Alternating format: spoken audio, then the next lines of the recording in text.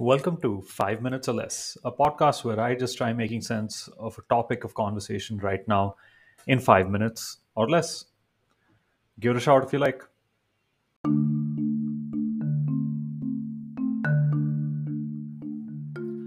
If you've been following the news, and even if you haven't lately, one thing that's top of mind right now is the FIFA Football World Cup taking place in Qatar.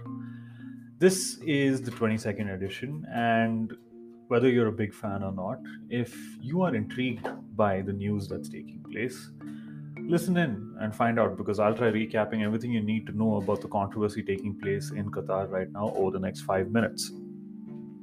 First off, the FIFA World Cup, this is the 22nd edition and happening in the year 2022, also costing $220 billion for Qatar.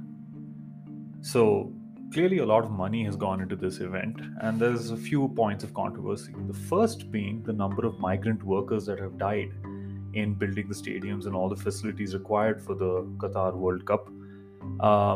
Estimates range anywhere from 6,500 people to 15,000, and that's a massive humanitarian crisis if you really were to look at it. But money talks and graves don't. So there's not really a lot going on in terms of protests or anything in the way of actually holding Qatar responsible for all these deaths. And the tournament is carrying on as per schedule. In fact, today is kickoff with Qatar actually playing in the opening game, and this is the first time they're qualifying for the World Cup. There are no new teams this time. If you're not too familiar with the format, it's 32 teams in 8 round robin groups, followed by a knockout round for 16 teams. So 16 folks are actually eliminated. And there's a lot of money up for grabs. In total, the prize pool is about $440 million, with the champions actually walking away with $42 million. And at the very least, if you're knocked out in the preliminary round robin stage, you walk away with $9 million. So, a lot of money at stake, which is clearly why humanitarian misconduct really does not have much of an impact right now. The other interesting part is if you've been following social media, you'd see a lot of fans who are actually not from their country of origin supporting various countries in Qatar dressed in the jerseys from those countries. And that is actually a part of a program that Qatar was running to basically have people come in, stay for a minimum of 2 weeks, get paid £60 a day to be supporters of different teams.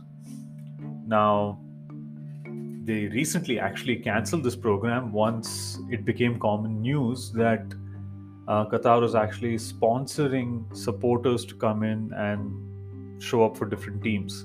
Now, you might be thinking that this is not much of a problem, but really, if you look at it, nobody's really invested in the team. And if you're not invested in the team, what are you doing there? Basically, another part of the cover up that's going on from Qatar's side. So, yeah, problem number two. The third problem is beer.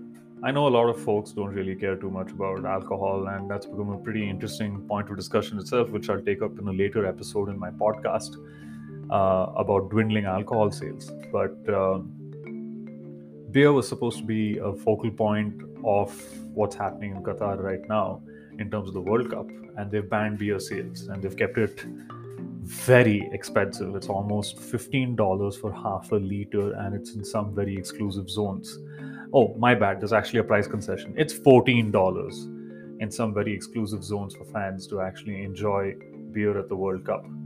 Um, FIFA's gone to the extent of actually saying that it makes no difference if you don't drink for 3 hours a day. But as a fan of sport, and I understand why you'd actually love to have a pint of beer watching your favorite team compete, even if the World Cup itself is overall a sham at this stage, given the precedent surrounding Qatar with the ban on beer, with deporting Argentine fans, with saying LGBTQ is actually a problem of the mind, with the Qatari, foreign worker deaths, and finally canceling the fan program.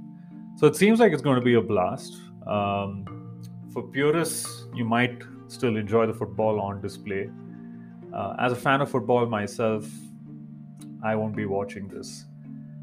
And that's 5 minutes on the FIFA World Cup taking place in Qatar.